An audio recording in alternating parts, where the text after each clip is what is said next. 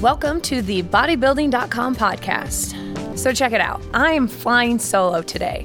So I'm going to take you back to an interview I did with two great guys, Steve Hertzler and Jason Whitrock, where we discuss everything there is to know about keto. I am your host, Chrissy Kendall. I am the science editor here at bodybuilding.com. And with me today, I have Jason Whitrock. He is a personal trainer, as well as a EAS Myoplex athlete and a bodybuilding.com spokesmodel. And then I also have Dr. Steve Hertzler, who is the chief science officer for EAS Sport Nutrition, as well as a member of the EAS Academy Advisory Panel. Thank you both for being here. We are thrilled to have you. And today's topic is basically going to cover all different aspects of the ketogenic diet, including what is the ketogenic diet, who uses it or who might benefit from it, and then how to incorporate it into your everyday lifestyle. So I would say before we even get started diving into this, Dr. Hertzler, if you want to talk a little bit about what is the ketogenic diet, and if you were to explain it to one of your patients that came in to talk to you, how would you explain it to them? Yeah, essentially the ketogenic diet is a very high-fat diet that is moderate in protein and very low in carbohydrate. And the diet has been used therapeutically in different populations, in the epilepsy population, in children.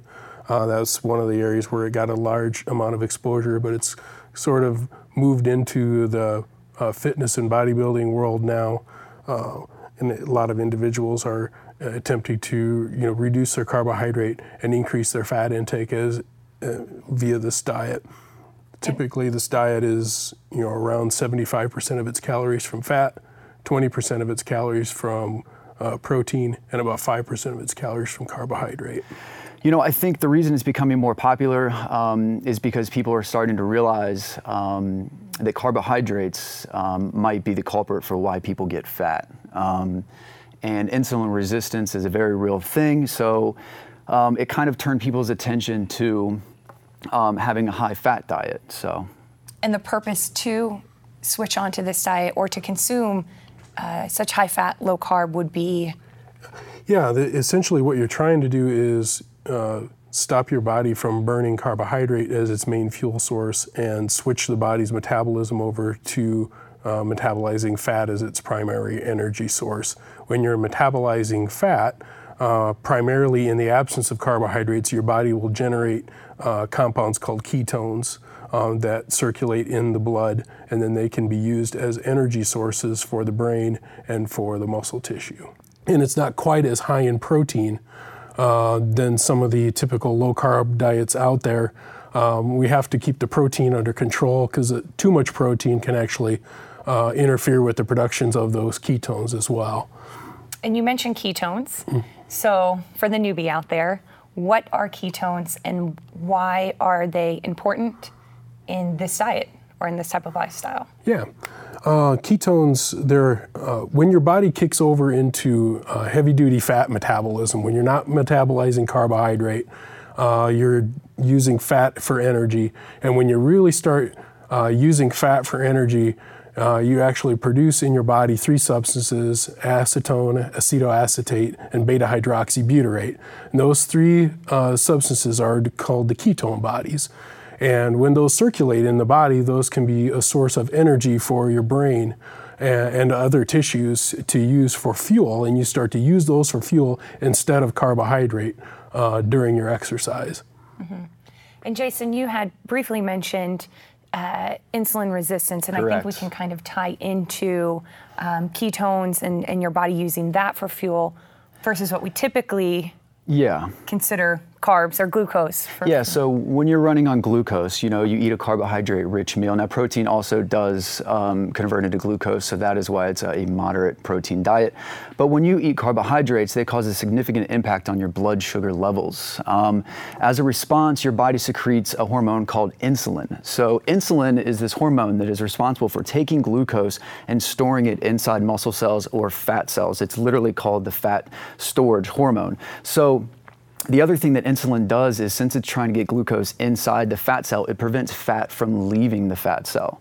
So since the ketogenic diet is very, very low carb, you are able to control low insulin levels, which allows fat to actually leave the cells.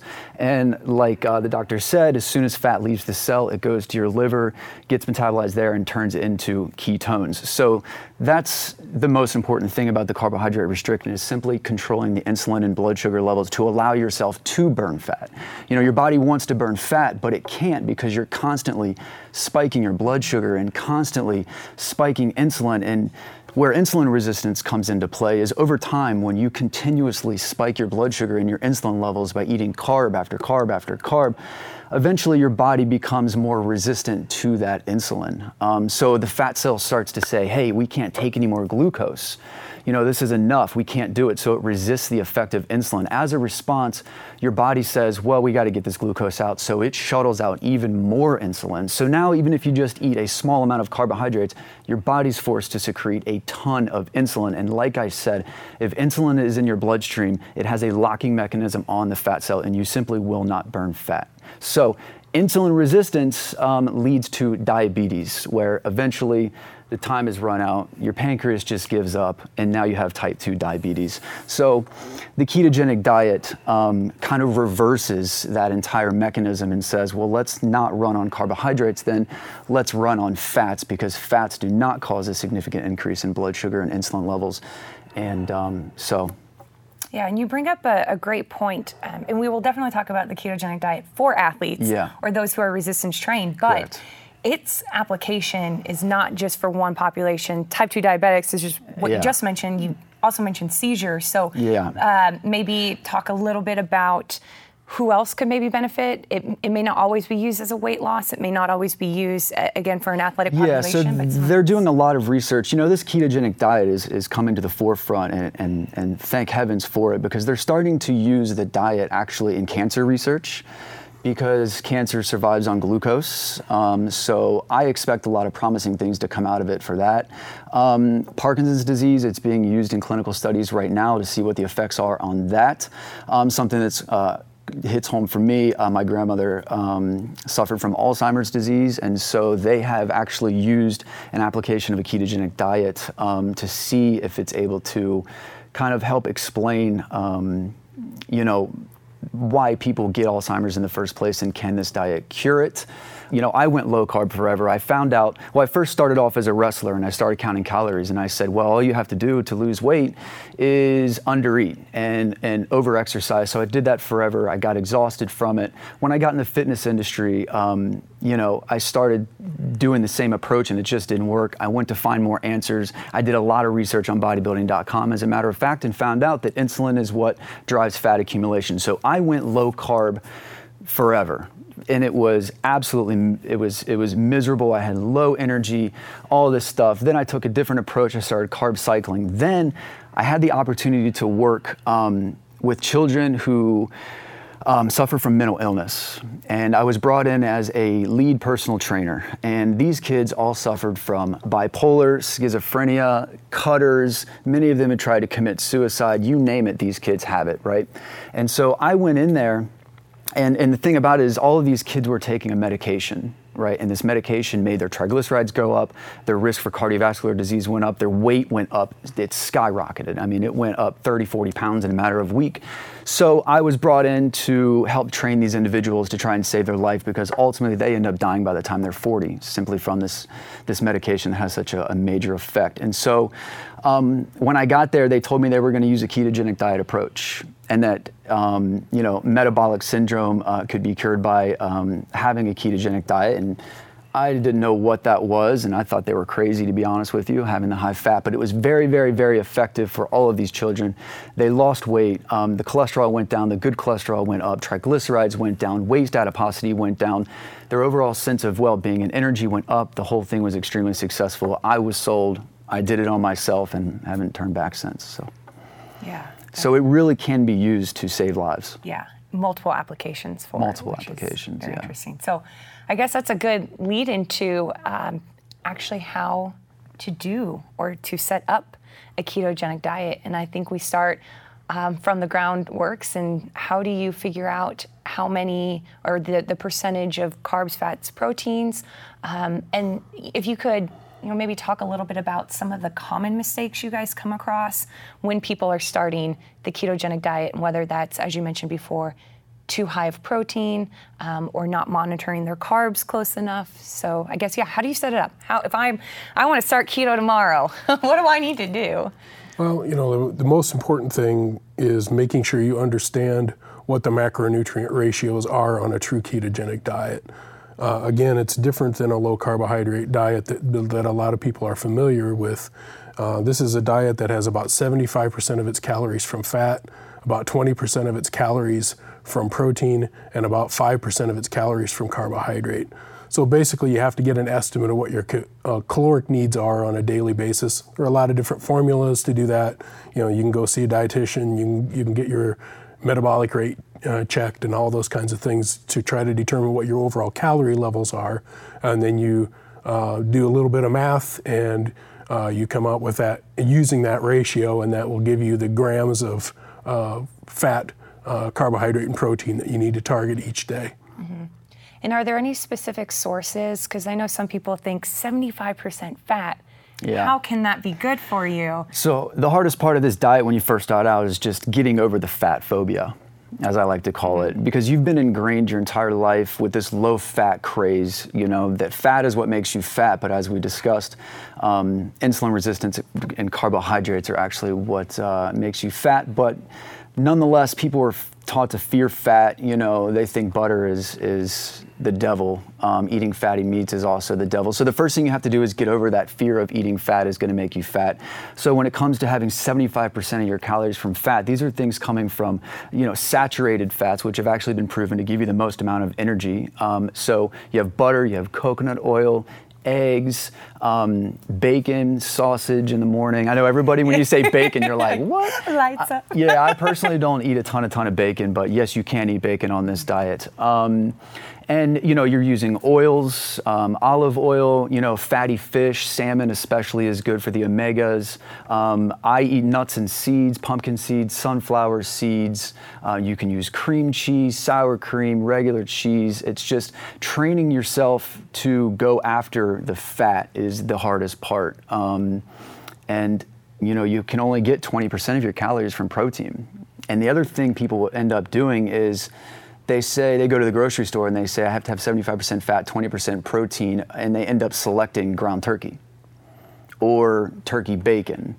That's a big mistake, because you'll quickly find out that your protein numbers are way up there, but your fat is down there. And what ends up happening is your body converts that protein into glucose. It'll keep you out of ketosis and mess with your energy levels. When it comes to the 5% carbohydrates, I think it's important to note that it is net carbohydrates. So you are taking out fiber from that calculation. Green leafy vegetables are huge on this diet. Taking a fiber supplement is also important. When I was low carb for a very, very, very long time, years, I would spend every single day just thinking in my head, I got to avoid carbs, I got to avoid carbs, I got to avoid carbs, and they're everywhere, and it can be mentally exhausting. On the ketogenic diet, you're not eating carbs. You need to be focusing on getting enough fat. You need to wake up every day and you need to say, where's the fat coming from, and how can I reach my fat macronutrient goal, instead of saying I got to avoid the carbs, because you'll get caught up pretty quick. So. Yeah, I think one of the points of confusion that a lot of people have on ketogenic diets, and I know, Dr. Jacob Wilson talks a lot about this too, is that a lot of times the confusion about ketogenic diets happens because many people are afraid of high fat, high carbohydrate diets at the same time. And while this amount of fat might seem high, I mean, if you think about it, a person on 2,400 calories a day is eating 200 grams of fat on this diet. But the thing is, that is their primary energy source on this diet. They're not, it's one thing to be eating 300 grams of carbohydrate and 200 grams of fat. That's bad news, but this is a little bit different take on it. And so that's one of the things that people kind of have to understand. Mm-hmm. Yeah. And would you say, at least getting started, that it's pretty important that you're tracking, or is this one of the diets where you can get on the right path with just estimated? No, you must track. And this is from personal experience and experience working with a lot of clients. It's very hard to track using MyFitnessPal and things on every single day. It just really is. It's not realistic, but it's very important, especially when you start off on this diet, to use something like MyFitnessPal to track your macronutrients. It's because, like I said before, if you're not getting enough fat, your energy levels are going to be down. Are you getting too much protein? How are your carbs? You need to be able to see, you need to be able to manage what you're doing, at least for the first few weeks while you're trying to get keto adapted. It also, by tracking during that keto adaptation phase, it gives you a way to troubleshoot problems. Hey, I feel like crap, my energy levels are down. Well, you can take a look and see, was your fat number there? Were you way under on fat? Did you go too high on protein? And then you can kind of take the training wheels off, after you kind of, you'll have your go-to meals that you'll use, you'll track, and every day, you'll find yourself eating the same things. You'll start to know what you need to be eating to hit those numbers. Then you can take the training wheels off. But I also suggest, if for some reason you find yourself hitting a plateau, you go straight back to tracking. Mm-hmm. That's the way I approach it. Yeah. And you had mentioned keto adapted. Yes. That's a word we hear, ketosis, and then obviously the ketogenic diet and ketones. A lot of names that sound very, very similar, but they all kind of have their own respective definition. So take me through the process of, if I just started a ketogenic diet today, what can I expect in the next few days, in the next couple weeks, and then when and what does it mean to be keto adapted? Yeah, I can take you through a little bit of that. The one thing people don't understand is that there's a difference between being in ketosis and being keto adapted. And the difference is that, if you go on a very high fat, very low carbohydrate diet for a short period of time, you will end up with ketones in the blood. You'll meet the definition of being in ketosis, but your body hasn't fully adapted to using those ketones for fuel yet. There are enzymes that are present in your brain cells and in your muscle cells and everything. And it takes a while for those enzymes to kick in, and there's adaptations that go on with those enzymes. You actually see the activities of those enzymes that metabolize ketones go up. So while you might get into ketosis after 3-4 days on a high-fat diet like this, you may not be fully keto adapted for weeks or even months. It takes a little while to really truly adapt to this way of eating and this get your body metabolism to change over to using fat for fuel. Mm-hmm. And from experience myself and from dealing with a lot of people that I've helped with the ketogenic diet, the first few days, I would say the first 2 weeks, kind of considered hell week. Mm-hmm. You have to face it and you have to understand, you've been running on carbohydrates your entire life. Glucose is your primary source of energy. And when you take that glucose away, your body will fight you back for it. I kind of, carbohydrates hit the same part of your brain as narcotics and other drugs, called the reward center. So when all of a sudden you pull that stuff away, your body and your brain is saying, it's give me this stuff back. I kind of liken it to checking yourself into rehab, essentially. And it really does kind of feel like that. Your energy levels for the first few days will go down. But physiologically, what your goal is to burn off the stored carbohydrates in your body. Once that happens, your body will switch over and start burning fat and produce ketones for you. It depends on the individual how quickly they can kind of overcome what's called the keto flu. The dreaded keto flu. It's not the actual flu. You just kind of get certain symptoms that are similar to the flu. So, all of a sudden, you'll kind of come out of that slump, and your body is just going to say, fine, okay, we give up, we don't care about the carbs anymore, we're going to start using this fat as energy, and you'll notice immediate benefits from it, and then you're off to the races there. So yeah, there's some changes that go on with fluid balance as well during the first couple weeks of a keto diet, where you have some more losses of fluid and electrolytes than your body is used to on a higher carbohydrate diet. Some people think that might be part of the reason why, other than the low carbohydrate, obviously, and the low glycogen levels in the muscle, which is stored carbohydrate in the muscle. Beyond that, you also can see some problems with electrolyte imbalances and things like that. So, it's been suggested by Dr. Volek and other individuals who do a lot of research on the ketogenic diet. Make sure you're keeping your sodium intake where it needs to be, your potassium intake where it needs to be on this diet, and that might help to ease some of those keto flu type of symptoms. Yeah, that's very, very, very important. Yeah. You know, the sodium is another one of those things, though, where everybody's like, well, if I eat too much sodium, I'm going to get fat, it's going to cause bloating. Not the case on a ketogenic diet. You're suppressing the hormone insulin, and that's allowing you to mobilize fat. But the problem is insulin's also the hormone that tells your kidneys to store sodium. So you must replace that sodium. Your kidneys are just flushing out sodium at rapid amounts, especially when you're working out. So sodium, in my opinion, is absolutely critical. When a client calls up and says, hey, you know, I'm feeling like crap, the very first thing I do is say, how's your sodium intake level? I'll suggest drinking a cup of chicken broth. Make sure you salt your food. Don't be afraid to put salt on your food. Eat salty snacks. The other one is potassium, which is also very, very, very important as well. Things like avocados are perfect for that. And then magnesium is the third essential electrolyte on this diet. You can go to bodybuilding.com and you can buy magnesium supplements there, and that will help you cover your electrolytes. But most people, when they fail on a ketogenic diet, when they just say, hey, I'm going to do this, and they haven't done much research, and they, you know, they'll get the eating part down for the most part, but then the electrolytes is the hidden killer here. It's when those go down, you start getting the headaches, the dizziness, the lethargy, and you will quit. And you didn't even know that all you had to do was add some salt to your food. Yeah, even using salmon as one of your protein sources during the ketogenic diet. Number one, it's got great healthy fats, and it's a good source of protein, but also it's a fairly reasonable source of potassium. Putting that with your leafy greens, your avocado, and things like that, that is one way to try to get potassium. Potassium can be a little difficult to get on this diet because you're not getting a lot of dairy products, you're not drinking orange juice, you're not eating bananas, all the kinds of things, or baked potatoes, a lot of the things that people typically associate with potassium. So, but there are ways to do that, even using some light salt once in a while, which is a good potassium chloride type of product, is a way to get a little bit of extra potassium in there on this diet. So you make sure you don't tank on the electrolytes and the fluids and stuff. Yeah. And so from starting, feel a little crappy for a few weeks, and then you get into keto adaptation, and then become keto adapted, other than just how you feel. I know that there are sticks that you can pee on. There's blood keto.